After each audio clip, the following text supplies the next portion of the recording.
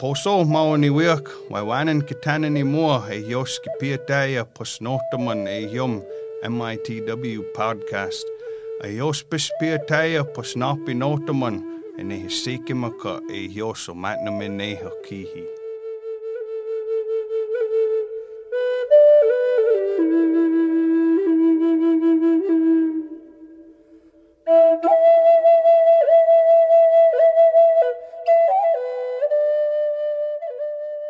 Welcome to the Menominee Indian Tribe of Wisconsin podcast. We are your hosts, Gary Dodge and Sheena Wapus.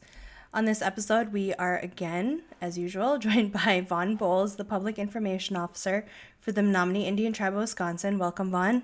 Hi, guys.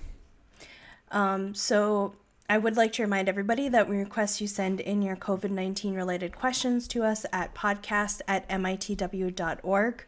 And I would also like to remind everybody that anyone over the age of 45, any essential worker, anyone who has a job that requires food handling can now make an appointment to be vaccinated. You just have to call Community Health at 715-799-5430. And also, as a final note, this is unfortunately our host Gary's last episode with us, so we're all a little bit sad to see him go, but we're wish him the best of luck in his new venture. So thank you, Gary, for everything that you've done on the podcast. You're welcome, and I would like to thank the Menominee Tribe for allowing me the opportunity to work here for the past 2.5 years. Alrighty, so Vaughn, I still see a lot of people, especially on social media, that are still concerned about the vaccine. They're not totally sure that they want to get the vaccine, or they're just mainly concerned about the possibility of long-term side effects, given the amount of time that the vaccine was created and approved in. So why should people trust this vaccine will not cause any side effects in the future? So let me start out by just saying that none of the safety steps for developing the COVID vaccines were skipped, compared to any other vaccine that's been in development. What happened was, whether you like him or not, President Trump had the Department of Defense release nearly $70 million to solve the problem. Vaccine research and creation is a really expensive process. And so having the funds available kickstarted a lot of these companies in being able to make sure they could manufacture without the risk of losses to their company. So that's one thing. A lot of people came into the mix to try to solve this problem early on. And once they started looking, they sequenced the genome or the genetic information of COVID-19. And then they all looked to see what their most promising platforms were for being able to treat the virus. And the previous administration actually ordered them to recycle previous types of mechanisms or vaccine modes that they'd used previously. So no one was starting from scratch. So they were using existing technology that they knew was proven, and they had money to move on to the next step. So with those two things out of the way, the drug companies were also instructed to start manufacturing as soon as they felt they had a promising product on the market. Additionally, instead of waiting for doctors to invite patients to join a phase 3 trial, they were able to put out an open call for volunteers. And so they were able to collect a lot more volunteers a whole lot faster than they would have in previous types of drug trials and safety trials.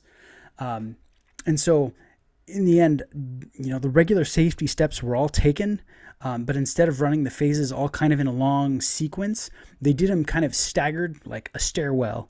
And so they did a lot of their distribution planning while a lot of their manufacturing was first ramping up. And so instead of saying, all right, we have the vaccine made, how are we going to distribute it? As soon as they began making it, they're like, all right, we need to solve the problem of how to get this out to the entire American people as quickly as possible. That said, all the vaccines that did have safety problems during their phase 3 trials didn't get approval. That's why we only have 3 vaccines right now in the U.S. that have the emergency use approval authorization that the CDC hands out. all of the animal trials, all the human studies that would be normally performed during a vaccine, those were all done previous. They didn't skip any steps. There's actually a really great infographic that the Department of Defense has. We could put that in our show notes to show how they shifted the manufacturing process from the standard to what they called Project Warp Speed to make sure we had vaccines a lot faster. So none of the safety steps were skipped. It's safe.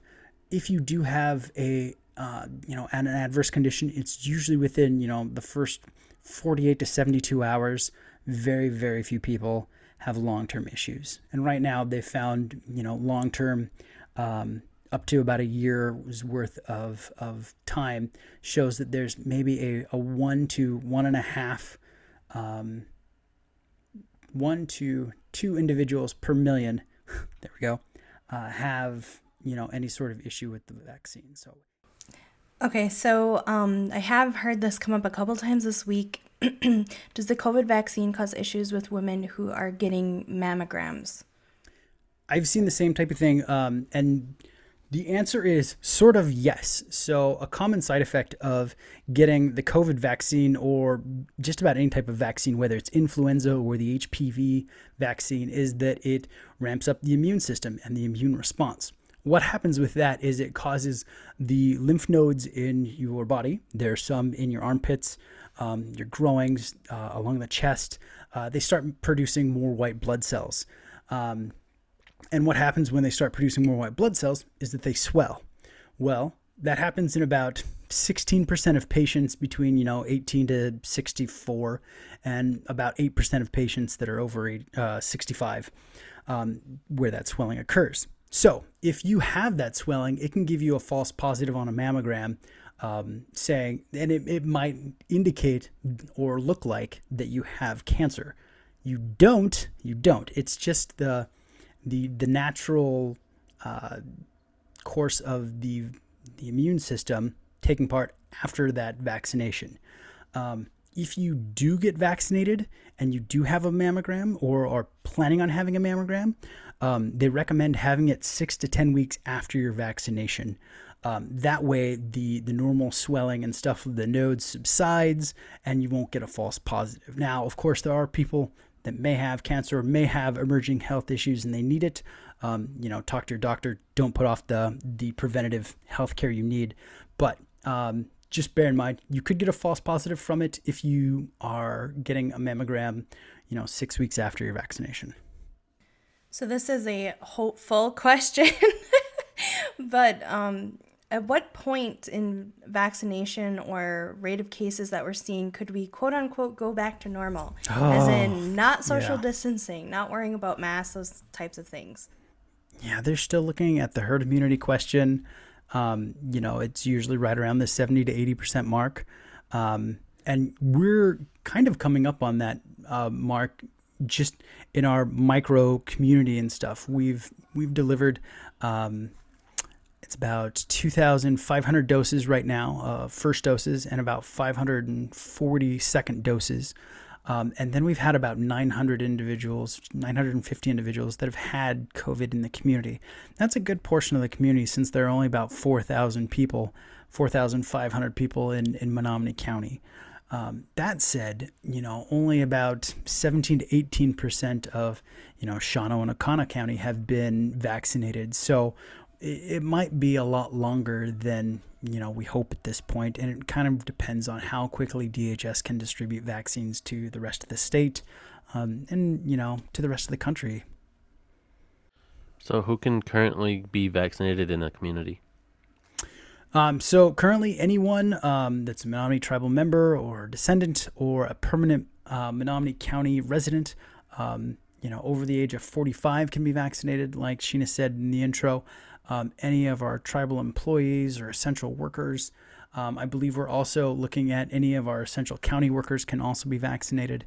Anyone that has any sort of immunocompromised situation, they can all be vaccinated at this point.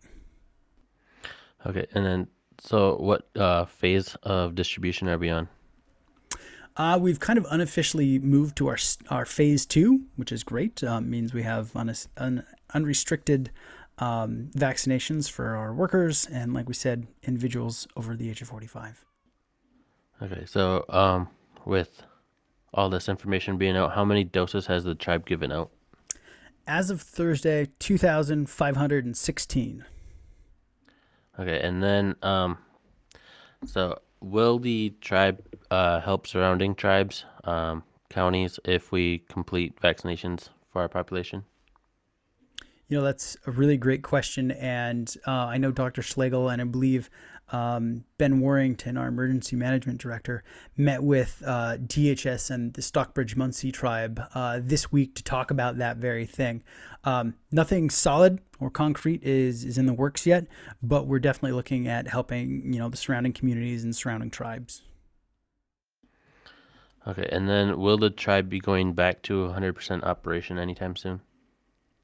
So we're not sure at what point we'll be able to resume the 100% in person, occupation capacity load. IC just issued emergency order number 13, which, extended that 75% in on-site operations until the beginning of April. At this point, we're going to reevaluate how we're doing as far as our vaccine distribution, how the caseloads are going. But something that could really help move us towards that 100% reopening would be making sure that everyone gets vaccinated. We've heard that some of the younger members of our community have been refusing or denying use or participation in our vaccine implementation. And that's something, we really would like to encourage, is that even if you are young, even if you are healthy, to get vaccinated. One of the things that the data is indicating is right now that 1 in 3 individuals that contract COVID, regardless of their age, regardless of whether they're symptomatic, are going to end up with permanent lung damage. You can see the scarring to the lungs on x-rays or CT scans, and some people lose up to 60% of their lung capacity permanently. So just think about that for a minute. If you were able to run 3 miles pre-COVID and you contracted even an asymptomatic case, you might only be able to run like 1.5 miles afterwards. So we want to strongly recommend getting vaccinated. Can't stress it enough. It's so much safer than actually getting the virus, because not only can it hurt you, it can hurt the people around you. So please get vaccinated. Take everyone's health, including your own health, into consideration when you're asked whether you want to participate in that.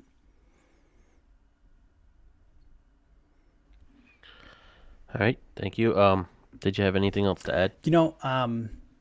Even though we're really strongly recommending vaccination, I want to remind everyone it's not a cure-all. They're only about 95% effective, which is great, but it's not 100% effective.